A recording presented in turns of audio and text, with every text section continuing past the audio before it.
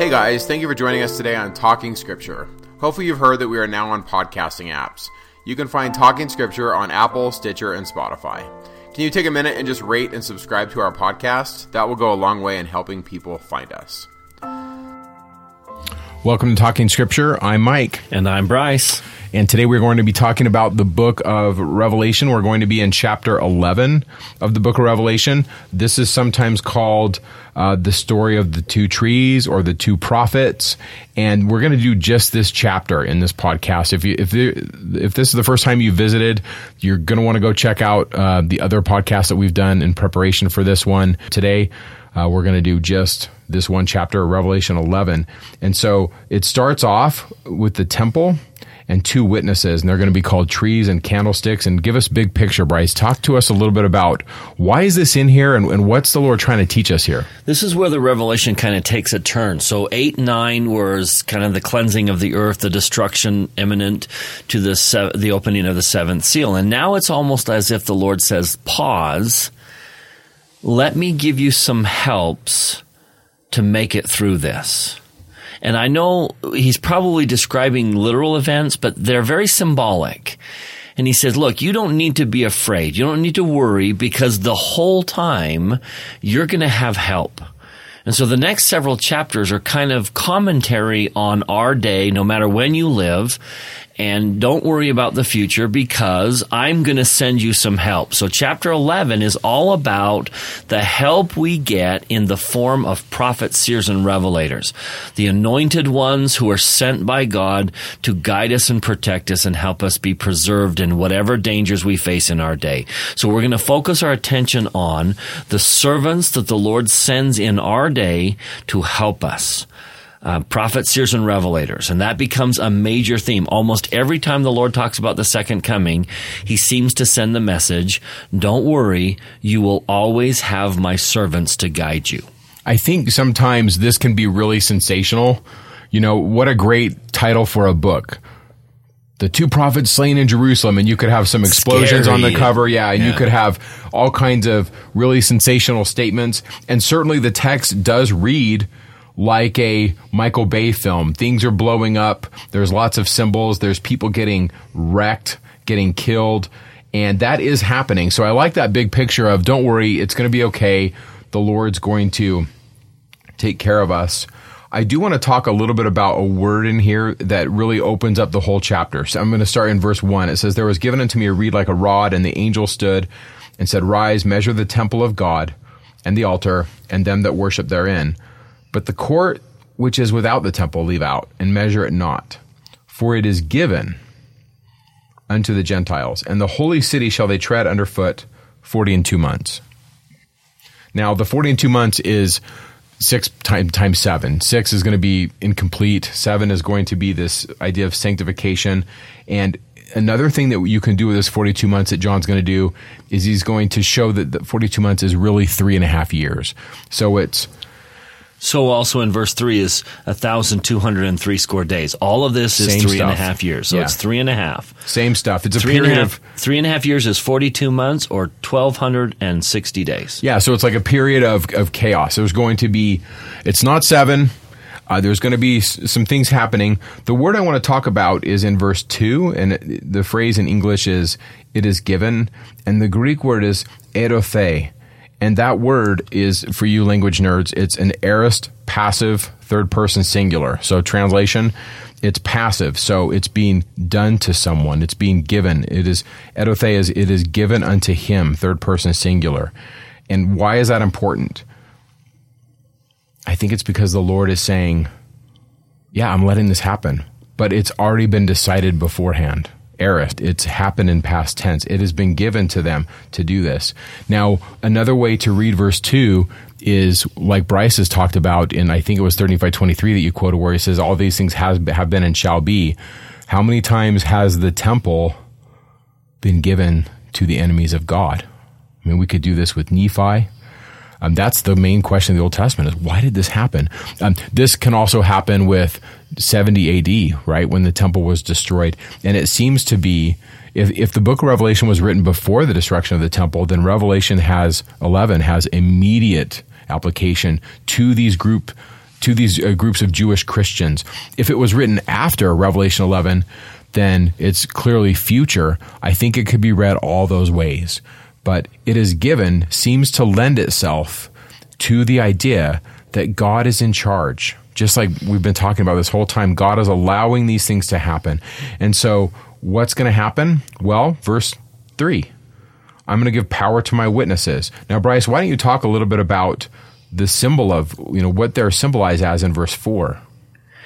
So let's go back. This is an allusion to the Old Testament that was very familiar to the Jews in John's day, not so familiar to the Latter-day Saints. So John says, again, I go back to that verse in 3 Nephi that Mike just quoted. There's a scripture where Jesus is talking about the writings of Isaiah in 3 Nephi 23. He says, everything that Isaiah wrote has been and shall be. And so one of the best ways to know what shall be is to realize what has been. And this is one of those. John is going to describe two events that are scary, but he's going to tie them to an event that has been. And so everyone who's familiar with the story will say, oh, you mean the second coming is going to be like that? Then I'm going to be okay. Everything's going to be okay. So here he makes an allusion to two, and he calls them olive trees and candlesticks. Now, he may mean more, but let me take you to Zechariah chapter 4 in the Old Testament. Let me remind you that the Jews were taken into Babylonia for 70 some odd years. Meanwhile, all the people poured into the Holy Land and claimed it as their own. And then the Jews are sent back. Now, the first thing they have to do is build up the temple and build up Jerusalem. Now, Latter-day Saints should see in that one of the most symbolic moments of us. In other words, while the world was in apostasy and Satan gains control, and now we have been sent to this world to rebuild the kingdom that was once there. So the Jews rebuilding Jerusalem is kind of like the Latter-day Saints preparing for the second coming. We find a lot of connections there. It was very difficult, and they faced many, many obstacles. And they were certainly frightened at many times.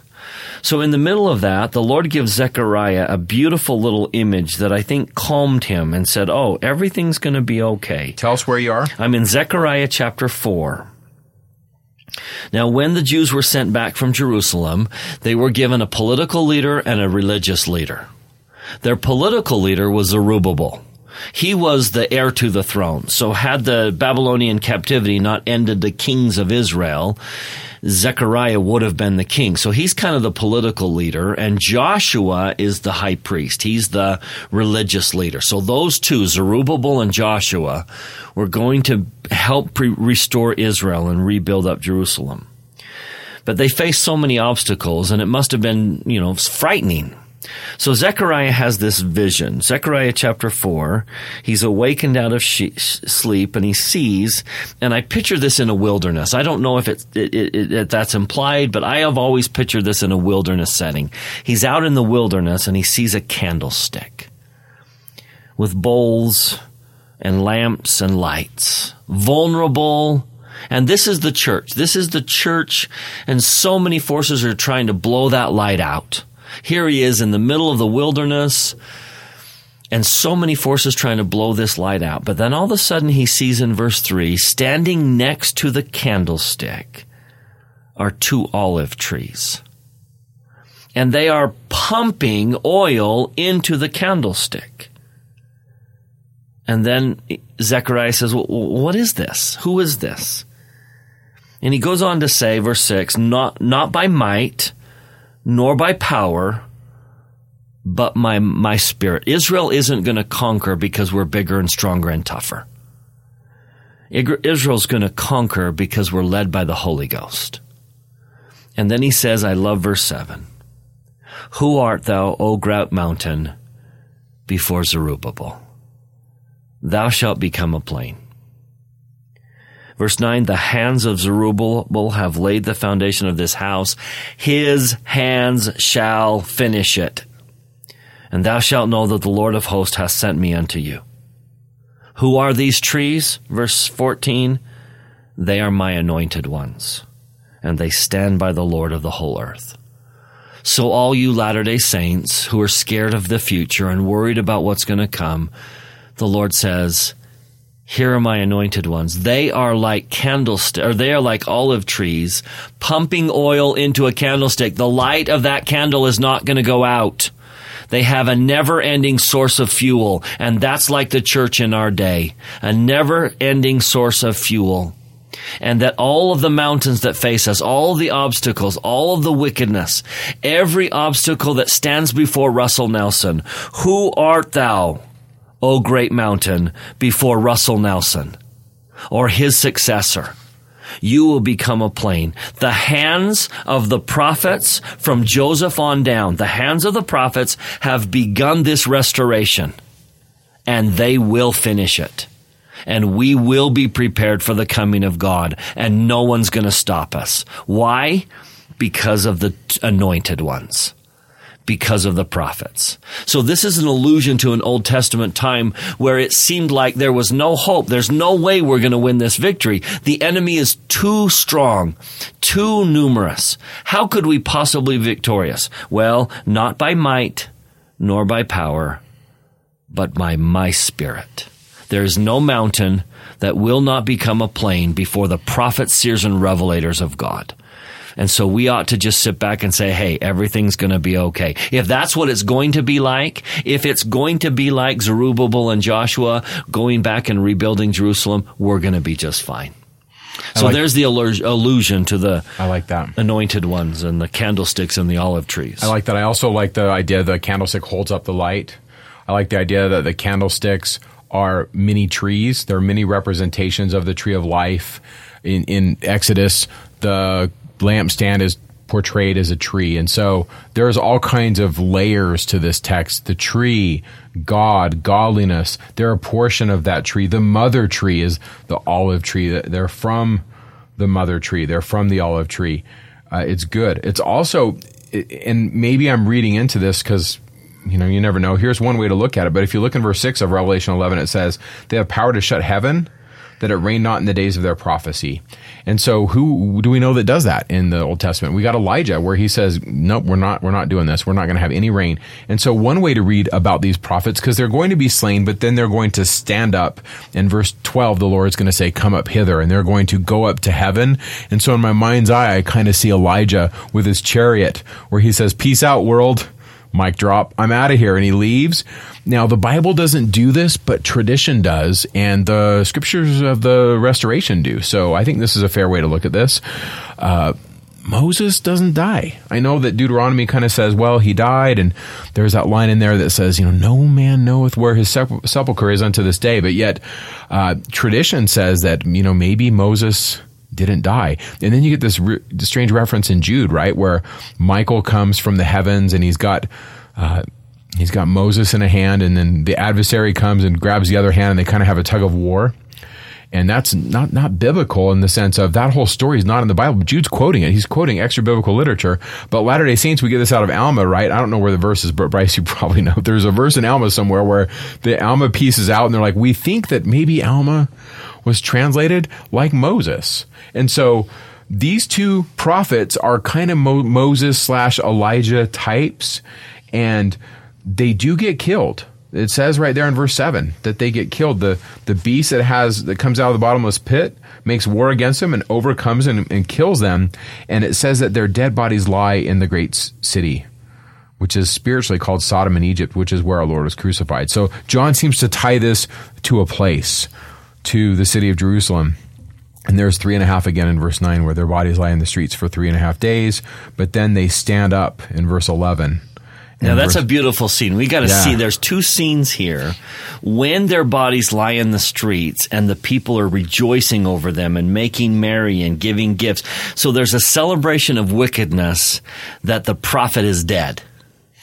And so I think there are moments in church history, there's going to be moments in the future where it just seems like that the gospel's dead, that the prophet's dead, and that they cheer up. One of the headlines in one of the Illinois newspapers after Joseph's martyrdom read, "Thus ends Mormonism." And they assumed that the prophet was dead and that Mormonism was dead. And I think there's going to be moments in the future where it seems like goodness has died. that our cause is dead, that there's no way we can survive, that the church is dead, that the prophets are dead, and the world and the wickedness of the world are going to rejoice over those moments. But then when the two prophets rise up from the dead, can you just see that moment? There is just an absolute silence here. Verse 11, after 3 days and a half, the Spirit of life entered into them, and they stood upon their feet, and great fear fell upon them which saw them. That moment, the absolute awestruck, oh my gosh, how is this happening? That's the moment we need to see. Those who rejoice over our demise will have that moment. Those who rejoice over Joseph Smith's demise, all of those who are taking Joseph's name in vain, and dragging him through the mud and rejoicing over all of the fallout will have that moment where all of a sudden they see who Joseph really was. I think that moment is to help them. I don't know how to express this, but I'm sure you've had this, Bryce, where you're talking with someone and they're railing against the truth. And there's that pause when you say something that's just, you know, it wasn't your words, and you say it in just the right way, and they have no response. It's just like, it's like that King Noah moment. There was a moment where Abinadi is like, yeah, you're not going to touch me. I'm going to finish this. And like it or not, Noah, I'm going to say this, and Noah can't do anything. And Jesus had those same moments where there were times when they just wanted Jesus to just shut up. And Jesus is like, nope, I'm going to say what I'm going to say. And that's what the future is going to be full of those. There will be moments where wickedness is dancing in the streets over what they think is our demise. But just hold on. Hold on, brothers and sisters, for that moment, because someday it will happen and they will rise from the ground, and then that absolute speechless sound. Those moments are coming. We're led by prophets, seers, and revelators. There's a bunch of places in the Old Testament where it talks about when it comes to matters of life and death, there must be two witnesses. And then Paul repackages this in 1 Corinthians 13, or maybe it's 2 Corinthians 13. It's in there where he says, we're doing the same thing. We're sending them out 2 by 2. I think these prophets are standing in this Old Testament tradition. There are two witnesses, and they're saying, listen, what we're saying matters. And they're preaching of truth. Typologically, and we're back to has been and shall be, typologically, this happens in the book of Helaman. You have two different prophets in Helaman 5. Verse 20 says that it's Nephi and Lehi, and they go to the land of Nephi.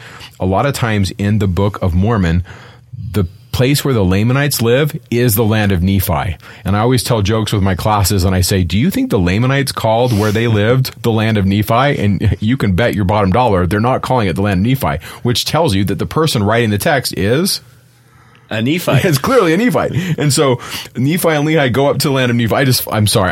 I think that's funny. So they go to the land of Nephi, and as soon as they get there in verse 21, they're cast into prison. So I'll post this chart in the show notes, but the chart's nice. But what you really should do, I would invite you to do this, is to read Helaman 5. And if you read Helaman 5, it's not an exact replica of Revelation 11, but boy, is it close.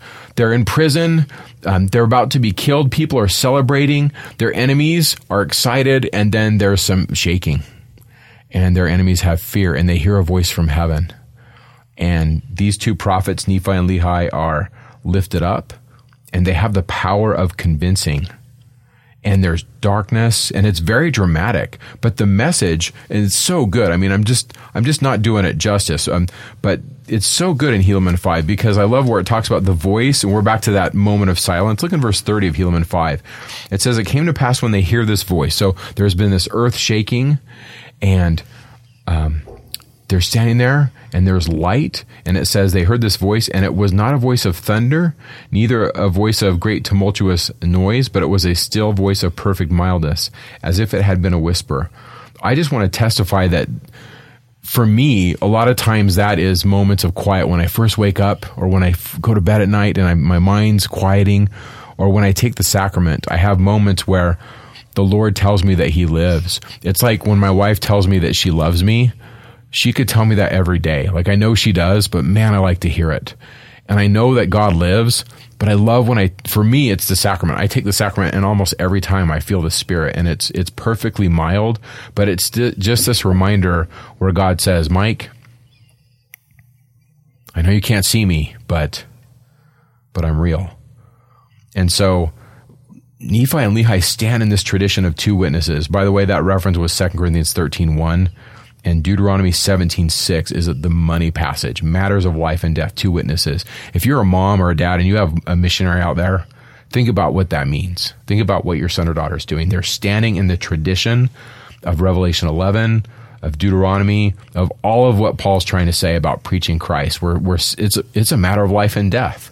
And so I just love that. It's just so good. Yeah, before we leave Helaman 5, there's such a great connection between Helaman and Revelation and our day, because Helaman is a pattern. 3rd Nephi is a pattern of the second coming, and Helaman is a pattern of the days that precede. Because in the next few chapters, a prophet sees through a secret combination.